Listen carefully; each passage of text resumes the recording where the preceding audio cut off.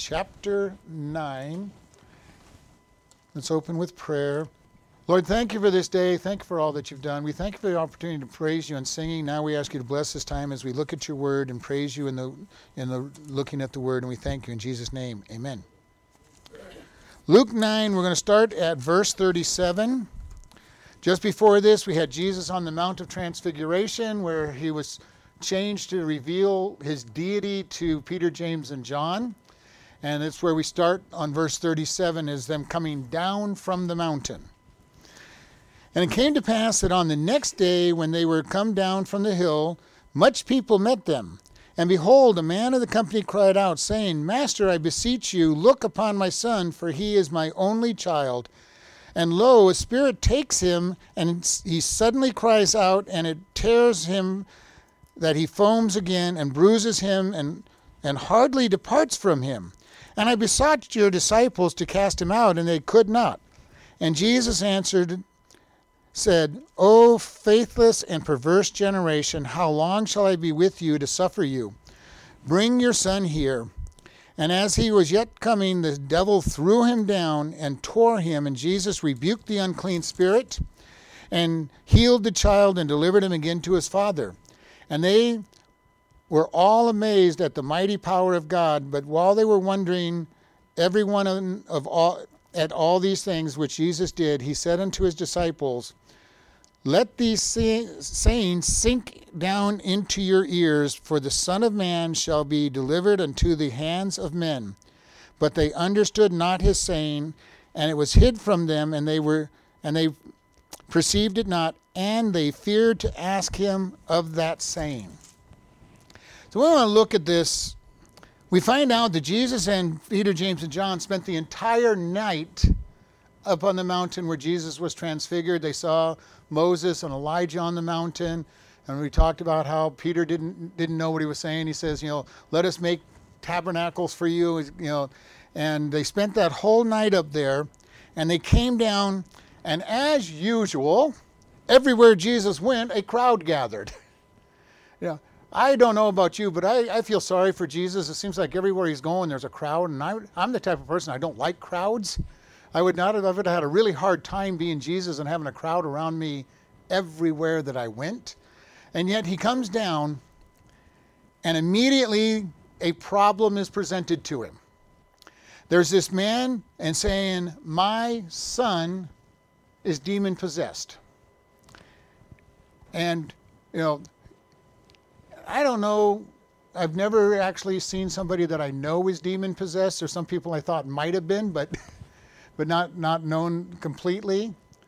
But this child, it says, the demon tormented him. It says that he threw his body around and had him crawling around and on the ground, and he foamed at the mouth and had problems because Satan was trying to destroy. We want to remember that we are in a spiritual battle every day. Now, we as Christians cannot be possessed by demons because we have the Holy Spirit in us, and the Holy Spirit is going to stay in us, and he's not going to share our body with anything else. Now, we can be oppressed, we can be pressured, we're going to have a demon whispering in our ear all the time, but we cannot be possessed. But God is there, and Satan is very real. Now, in our world, people go, well, Satan is just a figurehead, a picture of evil. No, he is an actual being. He's a fallen angel. And he is very real. And he is very much active in our world today. And we need to understand, when Bible talks about demons and Satan, it is not saying they're just symbols of evil. That's what the world is trying to tell us now. But by the same token, they don't really believe in God either. He's just a symbol of good. And we want to get away from this. The Bible makes it very clear that God is God. Satan is the enemy. The other thing I want to point out as we go through this is remember that Satan is not God's equal. All right? He is not just as powerful as God. He's not as all-knowing as God. He is a created being who styles himself to be the enemy of God. And God allows him to do things so that we can be tested.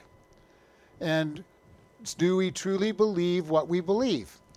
And both of these are things that people, they either believe that God and Satan are not real, or they believe that Satan is somehow equal to God. And they're in this long battle, of equals.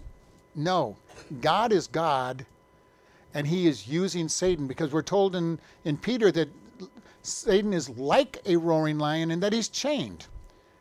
We read in Job that Satan has to ask for permission to do anything to people. Now, if you're like me, you kind of wish God would give him a little less permission. But God has his plan, and all things work together for good for those who love God and called according to his purpose. But sometimes we're going, God, would you just give him a little less permission? It's a little hard. It's a little trying. But God knows what he's doing. We may not understand what he's doing, but he knows what he's doing through all of these things. And this young child, or older child, we don't know, it's this man's only child, is being tormented by this demon. This demon is trying to kill him. All right? In another one of the Gospels, it says that the demon has thrown him into the fire, trying to kill him. So the parents are having to watch this guy every moment to see what craziness is going to go on in his life and rescue him from it. And he goes, your disciples could not heal him. And then Jesus says, oh, you perverse, faithless and perverse nation in this generation. This perverse means falling away. It doesn't mean evil. You've got to put yourself in the position of the disciples. The disciples are a little confused at this point, because just at the beginning of this chapter, God had sent them, Jesus had sent them out to minister into all these nations. And what did they come back? The demons fled from us. We have power over the demons. And Jesus said, don't take pleasure in that, because somehow they did just what we do when God uses us. How often do we think, look what I have done, instead of look what God has done through me? And that is where they were at. Look at the power we have. We've got power over demons. And just a little over a week, they're going, we can't get rid of this demon. I think it shook up the disciples just a little bit. To go from demons listening to them to demon not listening to them. Because they forgot where the power came from. We need to be very careful when God uses us to always remember that it is God that used us. We will get into a very dangerous place if we somehow begin to think, look what I've done. And I've seen this. It's very easy to be able to say, hey, well, God, you're so lucky you have me doing this ministry. If it wasn't for me, this wouldn't be getting done. And we might not be quite that bold, but have you ever thought that when you've done something for God? Look what I'm doing. We need to be very careful, because this is where the disciples have been at this point. We did all these great things, and that's exactly, if you remember back at the beginning of this chapter, how, they come back, Jesus is so wonderful that even the demons had to listen to us.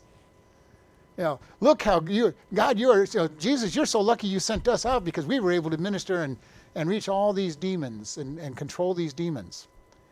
And they forgot that the power came from God. And this is where they're at. And all of a sudden, they're stuck in a situation where they can't get rid of this demon. And have you ever been deflated by God? You think that you've become the greatest thing since sliced bread, and the next thing you know, you can't get anything right. Nobody's listening, nobody's doing, nobody's responding, because God stuck a pin in your big balloon and said, it wasn't you, it was me. So we want to be careful about that, because it is easy and it gets discouraging. I warn everybody who talks to me about getting ready to do a ministry, I'll tell them the same thing. Get ready for the attacks that are going to come. When you start doing something for God, Satan takes notice. And initially he's going to try to stop you by just discouraging you and keep you from being, seeing results. If that doesn't work, he'll try to get you by getting you all puffed up by saying, look at all the good things you're doing, and get you to forget about God. And then he hits you with the trials and says, see, you were worthless after all. Satan does not leave you alone when you're ministering for God. If all you want to do is come to church, sit in the pew and on Sunday morning and not do anything else for God, then Satan's not going to care about you.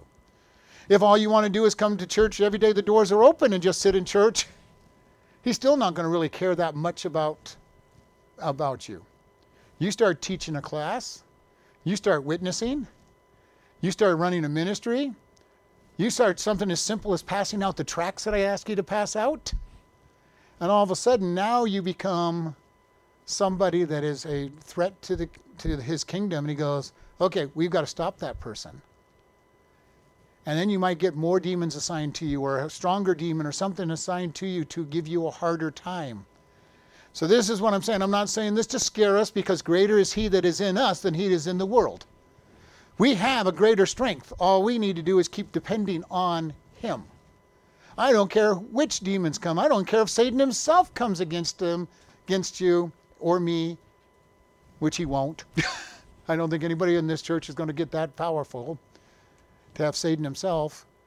But still at that, the Holy Spirit and Jesus and the Father lives in you, and greater is he. We just need to remember who we are in Christ. And when Satan comes to attack us and say, no matter whether it's good or bad, you're terribly worthless, you're absolutely right, but I've got Jesus in me, and I'm a blood-bought, born-again believer, and I'm clothed in the righteousness of Christ. And he goes, well, you're so wonderful. No, I'm not. I'm worthless, and it's only because of Jesus Christ that I have any power. Quote the scriptures back to him. Get to know who you are in Christ. We have no power on our own. We have no ability on our own to serve God. And if you think you do, Satan will definitely help you prove that you don't. He'll get you one way or the other if you don't focus on God. And this is one of the things I tell people all the time. Be careful. When somebody falls who has been a great leader in the church, do not judge them. Do not judge them, because you don't know what attack they had that brought them down. Maybe you would have fallen years before they did, and Satan just got them at the right time and the right temptation, with enough temptation to get them to fall. Pray for them. Lift them up. We've got great evangelists who have their names blackened by different activities that they've done. And again, would we have lasted as long as they did? Probably not. So keep your focus on God. Keep your focus on praying for anybody who does fall. Doesn't even have to be an evangelist. There's people in the church that have trouble and they fall. And we need to be careful not to judge one another when we sin. We go out, we reach over, we encourage people, we lift them up. There's not a one of us in here or listening on the radio, internet, that will ever get by without sin. Will ever get by without falling flat on our face and having Satan come by and say, kicking us while we're down. And then what's worse is our church body oftentimes kicks us while we're down too. We're already feeling bad because Satan is readily making us, we're already feel bad because we have failed. Then we have Satan kicking us around, and then we have people in the church that kick us around. Does it sound a little bit like Job? Job was doing okay. He was pretty unhappy with what was going on, and then his wife, helped him out, and Satan was after him. And then he had some wonderful friends that were counseling him, telling him how bad he was. You're awful, you're terrible, you shouldn't have, you had to do something to deserve all this. Our job as Christians is not to make somebody feel miserable. Our job is to make sure they understand, repent, and come back to God. And the good news for us is when we repent and God forgives us, he doesn't stick us back at the bottom of the ladder where we fell off of. He puts us right back where we fell off the ladder at. Why? Because we weren't there because of our own works anyway. We've got to get this opinion out of our mind that somehow I'm doing something in my own strength that God is blessing. Because if it is, it's not by works of righteousness which we have done. It's by his grace. Always by his grace. Very rarely will God take somebody who's strong in a place and use them to minister. Because if he did, then they'll go, he used me because I was the best mechanic in the world, so God made me a mechanic for the ministry. God made, God, I'm the best orator that's ever walked on the face of the earth, so God used me as a preacher. Most preachers are not the greatest oracles in the world. They're orators.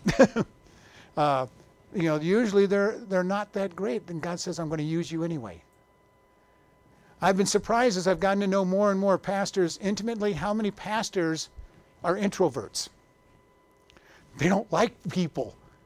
They would rather just stay at home and study the Bible. And yet God puts them in a position where they get to talk with people, counsel people, minister to people. And you would think God would pick the extroverts for that. But that would be their strength. And he'd go, nope, we're not going to do that. Here the disciples are saying, we can't do this. And Jesus is kind of chiding them a little bit.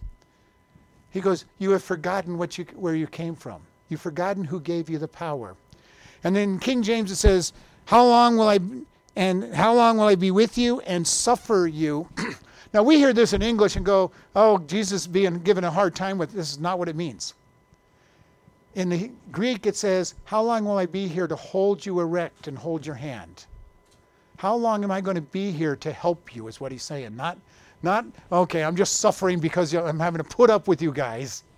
That's not what he's saying. He's saying, how long will I be here to hold your hand? And I was in management for a long time, and there were certain people that you had to sit there and hold their hand for a long time to get them to learn their job. And I kind of understood this. Well, how long am I going to have to do this? And you can almost hear the little bit of frustration in Jesus. I sent you guys out to do this. You did these great things, and you forgot where the power came from. How long am I going to be? And Jesus at this point knows that he's going to die soon. But the thing you've noticed in this book of Luke, even though we're early in the book, he keeps telling them, I'm going to die. I'm going to be leaving, and they're not hearing him. And he keeps doing this. And then he tells them, says, bring the lad here. Bring your son here. And immediately as that son was being brought to him, the devil tried to stop him. The demon inside him tried to stop him and threw him down and caused a problem. And Jesus rebuked the demon at that point. Satan does not want people to be ministered to. If he can't stop us from ministering, he will try to stop them from being ministered to. I've done street evangelism and stuff, and it's very interesting. You're talking to a group of 2 or 3 people. One of them can be very interested in hearing the message. Do you know what the other ones do? They immediately try to bring interference to it. They try to make it hard for you to talk to that person. And so be aware, this is a battle. It's a well thought out battle because Satan has been doing this for a very long time. He's been practicing for 6,000 years. So if you have a hard time witnessing, if you have a hard time delivering the message, do not feel bad. None of us have been doing this for 6,000 years. All right? The Holy Spirit in us has the words when we let him minister through us, but our enemy has a lot of practice to distract people. He has a lot of practice distracting us while we are giving this message. Our job, though, is to deliver the gospel message to people. We are not responsible for the success or failure of that message. The person's spirit and God are the ones that are responsible for the success or failure of that message. Our job is a simple one: share it. And the gospel message is such a simple message. Now, I tell you, we can tell the gospel message in about 30 seconds. We're all sinners. We deserve hell. Jesus died for our sins. Now, hopefully, if you give the message, you give a little bit more than that. But you can give the entire gospel message in that fast. We're all sinners. We deserve hell. Because we deserve hell and can't pay for it ourselves, Jesus died on the cross so that we could be forgiven, and then he rose from the dead in victory. That is how simple it is. And this is what we are supposed to do, is just share that gospel. If you're afraid to talk the gospel, grab tracts. And I thank God, our church gives out a lot of tracts every year. Not just at the parades and everything we do, but we give out hundreds and hundreds of tracts. We give out thousands of pens. to people so they can then be able to listen to the internet because the internet channel is on there. We've got all kinds of things going on. We need to be able to share God's work. I am looking forward, and one of the things that I think is how much we are being attacked in this church. We've been praying for revival. We've been praying for souls. I think we're going to see it. And Satan is trying to stop us from seeing a revival start here in this community. And I've only been here 9 years, but I have seen changes in our community. This town was very dark and repressive and everything 9 years ago. It's still dark and repressive, but it's not near as bad as it used to be. God is moving in small ways, but he's moving, and there's going to come an explosion of revival at some point. I'm looking forward to it. I'm looking to see what is going to happen and watch what God is going to do. Because it'll be him that brings out a revival. It'll be him doing it because of our prayers for revival. It'll be him doing it. And the one thing I want to tell us all as we're in here, you might not like the people who come to church when they come with the revival. But you know what? I'm going to welcome them. I'm going to encourage you to welcome them. Because they may not be the nice people in town. But everybody needs to hear the gospel message. Everybody. And we need to fill this place. And we're not going to fill it up with the nice people in town. Most of the nice people in town don't want to come here because they don't think they're sinners. And unfortunately, I kind of tell us what God says, that we're sinners. I can't change that message. Now, I know there's lots of pastors and evangelists and feel-good preachers on TV that change the message, but I can't. I've got to preach what God says. We are sinners, destined for hell without Christ. We need to be able to do that and then realize that when the revival comes, we're going to get people in here that we're going to look at and say, how is that person in church? By God's grace, just the same way we're in church, by God's grace. So this is what's going to happen on here. Jesus cast this demon out, and in verse 43 it says, they were all amazed at the mighty power of God, and while they were wondering all these things, that Jesus said something to his disciples. So everybody's amazed. Now, I don't know if there were more miracles than this one recorded. Casting out a demon, I guess, would be an amazing thing in and of itself. But Jesus asks his disciples one very simple question. He says, let these sayings sink into your ears. I'm going to stop there. Let these sayings sink into your ears. In other words, he's saying, hear this. All right? I paraphrased it in a very simple way. Let these sayings get through your thick skull. Because he's trying to encourage them. He's saying, you're not hearing what I'm saying. Let it sink in. Hear these words. Understand. Let them be established. He goes on to say, for the Son of Man shall be delivered into the hands of man. He shall be delivered. Again, we need to get into the mindset of the disciples. They're following the Messiah, the one who's going to rule from Jerusalem for eternity. And he keeps telling them, I'm going to be delivered into the hands of man. They're going to kill me and I'm going to raise in 3 days. He didn't say it in this particular one, but that's what he keeps telling them. And they never understand because it goes against what they're believing. And I use this to tell us all the time, we need to be very careful to look at things and say, do not let what you believe stand in the way of the truth.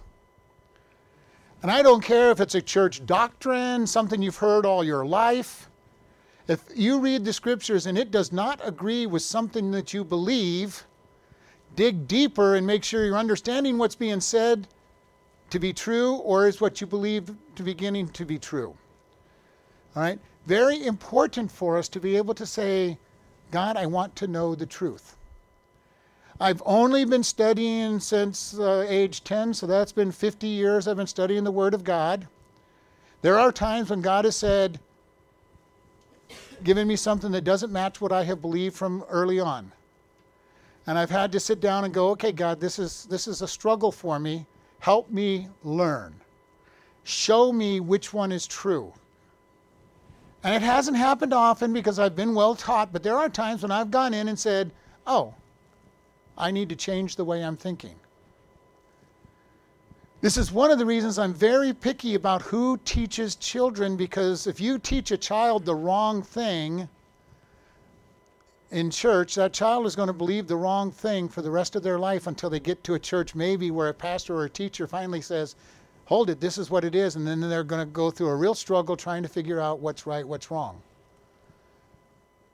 We need to be ready to understand that even if I've believed something for 50 years and all of a sudden the scriptures become very clear that I didn't believe right or didn't believe fully, I need to be ready to change and agree with God.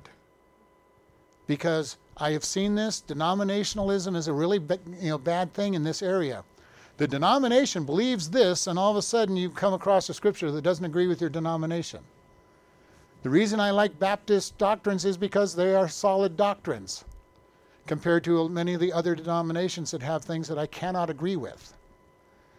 And do I agree with how the Baptists interpret all those doctrines? No.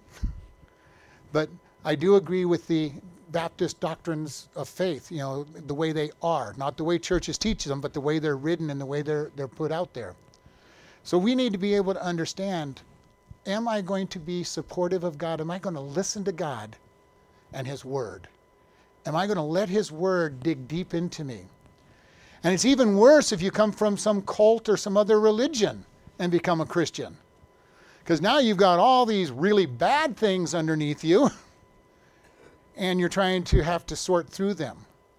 And I have seen many people try to mix the two and say, okay, how can I keep both, even though they're opposites and different? How can I keep all, 2, 3, 4 different ways that I've been taught? Be willing to listen to truth and change your mind to truth. Always. Because this is what Jesus is saying. And I kind of find this interesting. And they understood not his saying. They did not know what it was saying. And it was hid. The Spirit did not explain everything to them before Jesus was resurrected. I think about us. How many times did maybe some of you try to read the Bible before you got saved? And you're going, none of this makes sense at all. Why do people believe all of this craziness? This doesn't make any sense. None of it's real. And then you got saved. And maybe even that same night, you're reading the Bible and saying, whoa, look at all this. It's alive. It's real. I can understand it. Because the Holy Spirit is now in you interpreting the words. The lost cannot understand the ways of God. They cannot. And the sad thing is we've got so many pastors and teachers nowadays that are lost. They went through seminaries that did not teach that the Bible was true, do not teach the power of God. And then they come to the churches and they teach their people the Bible's not true and there is no power in God. And then they wonder why their church is so ineffective and weak. This is God's Word. It is true. It is powerful. It will change your life if you let it change your life because it is true. You have to believe that it's true and start from that point of view. When I read the Scriptures, I start with the Scriptures are true no matter what else is said. When I was in high school, I believed that the Bible was true, that God created the heavens and the earth in 6 days and He created everything and He had a plan. And I had to debate with many teachers about whether God did it or whether evolution did it. And we had our evolution seminar in here. We'll have another one sometime in the future. But that science does not support evolution. Evolution is a flawed theory. Evolution violates every law of science. And yet we have so many people saying that they believe evolution. Even though it does not agree with any law of science and makes no sense, it's illogical. And the evidence that we see is man is devolving and getting worse and evil and getting weaker as we go along, not getting stronger and better. So everything we can see says it's the opposite of what they teach us, which is exactly what God says. Man fell and we've been getting worse since. And we're going to get worse to the point where he finally brings judgment upon this world and destroys it. When we look at God, we see what's going on. When we look at the world, we go, the world doesn't seem to make any sense. And yet because they don't want to accept God, they won't turn around and say, well, what we believe doesn't make a whole lot of sense, but we really don't want to believe in this God. And you know what? If you read all the evolutionists and supposed atheists out there, almost every one of them that have written a book have said the same thing about evolution. We know that evolution has big flaws in it, but we cannot accept that there's a God that started it all. Even though they recognize that that would answer all their problems, they go, we cannot accept that there's a God. Well, the scientists will accept any option as long as it's not God. They're not supposed to do that if they're a true scientist. What is our attitude toward things? Are we ready to say, God, you are true? I'm going to trust you no matter what, and I'm going to believe you. We need to get to that place where I'm going to say, God, you are true and every man's a liar. Because we're told in Hebrews that God cannot lie. He does not lie. And we need to understand that. When God says it, it is true. And our memory verse for this month is, all Scripture is given by inspiration. All of it is God-breathed. That He wrote the Word and is profitable for doctrine, for reproof, for correction, and instruction in righteousness. That covers all aspects of our life. All aspects of our life are covered by the Word of God. His Word is sharper than any two-edged sword, cutting to the very spirit and soul, the bones and the marrow. It is powerful. It is quick. Your word have I hid in my heart that I might not sin against you, as it says in Psalms. It's a light to our path. It teaches us how to think, teaches us how to act. We need to really start lifting up God's Word to its proper place in our life and living by it. If we are not being fed by the Word of God, we are going to be weak, emaciated Christians that can have no power. Because this is our food. It would be like the same thing of you deciding, I'm not going to eat for 4 years. Now, you wouldn't make it to 4 years. But most Christians don't make it that well either, because they don't read God's Word. They don't feed their soul, their spirit. They let the spirit die of hunger that God gave them. Now, it doesn't completely die. It just keeps getting weaker and weaker and weaker. And we lose strength by not getting our spirit fed. We need to be feeding ourselves with the Word of God. This is why we encourage you, read the Bible through every year. Surveys tell us that very few Christians have ever read the entire Bible. I believe the last one I read said 8% of Christians have read the Bible all the way. That's sad. Many of them don't read it every day. We need to be in God's Word. We need to be in fellowship with a church. This new thing since the pandemic is that, these internet churches are wonderful, they're great. Well, they were good when you couldn't go anywhere, but we need each other. We need to be able to see each other and look each other in the eye and be able to minister and love on each other and edify one another. Hebrews tells us, forsake not the assembling of yourselves, and so much more as you see the day approaching. And that last part is being ignored by all these big preachers on the radio and television saying, yep, just come to our church. This will fulfill your meeting together. And I'm thinking, and so much more as you see the day approaching. We have pastors telling people not to meet together. And it's scary. And some of these pastors are really good pastors. I like what they teach. Mostly. But we need to be able to say, God, you said meet together.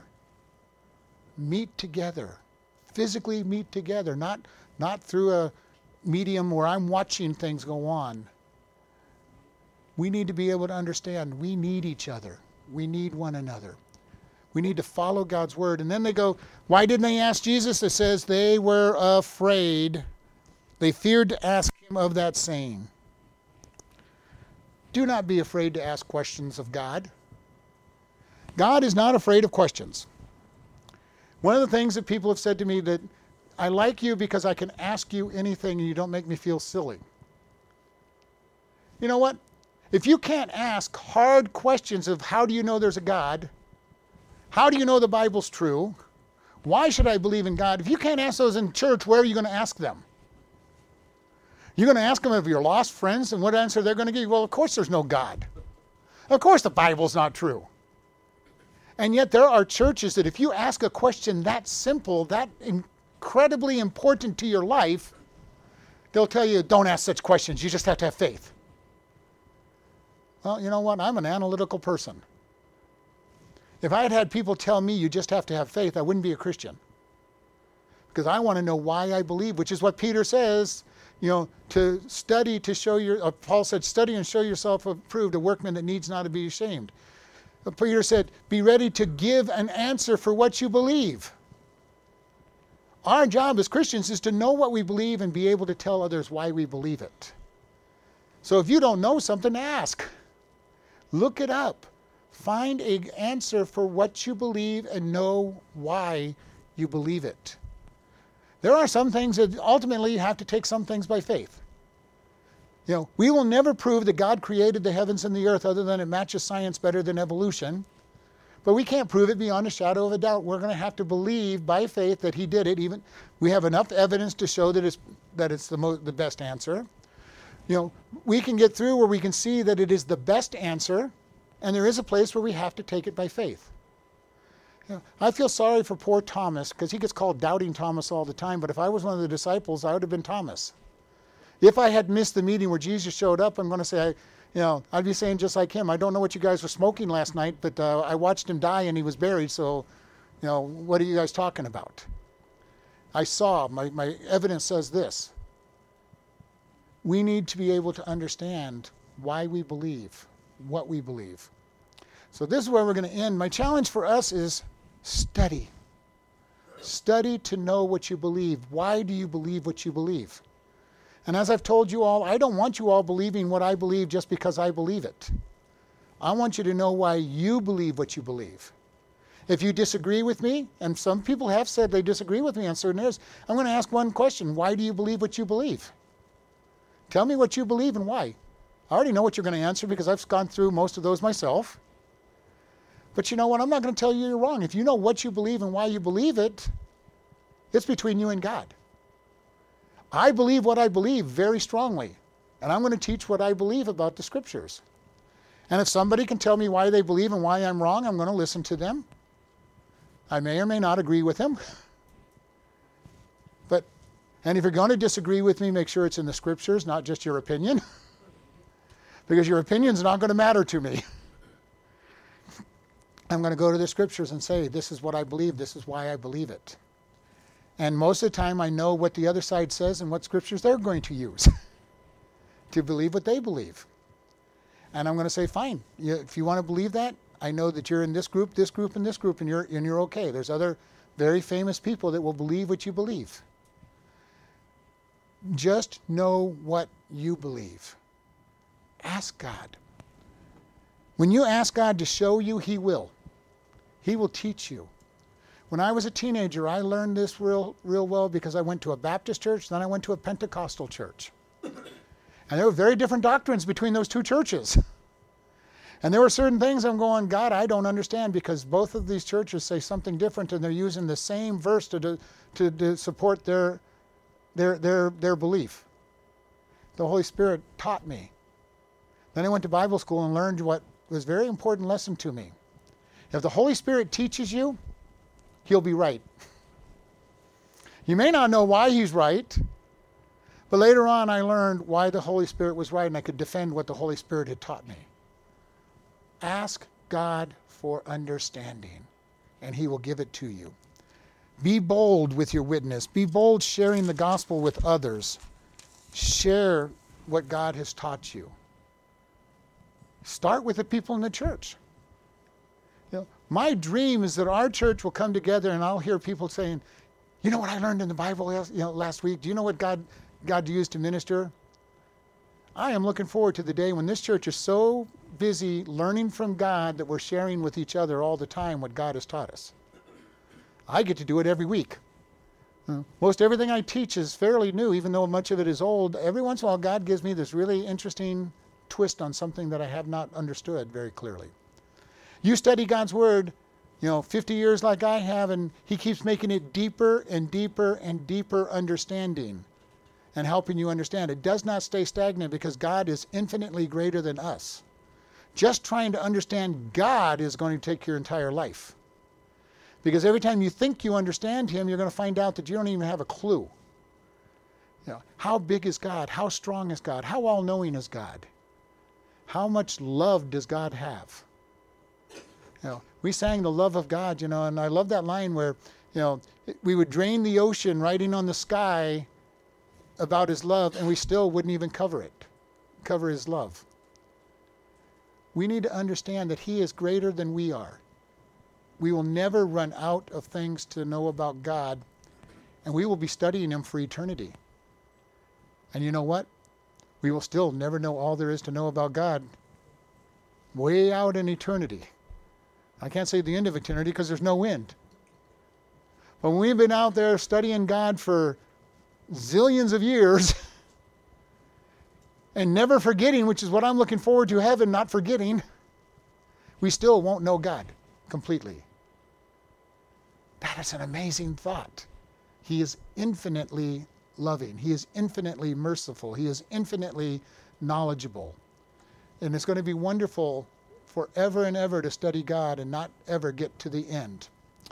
Lord, we just thank You for this day. Lord, if there's anybody listening online or even in here, Lord, that doesn't know You, that we ask today that they will choose to acknowledge that they're a sinner and that they need Your forgiveness and ask You to come into their heart, and that they will share it with people to let them know that happened.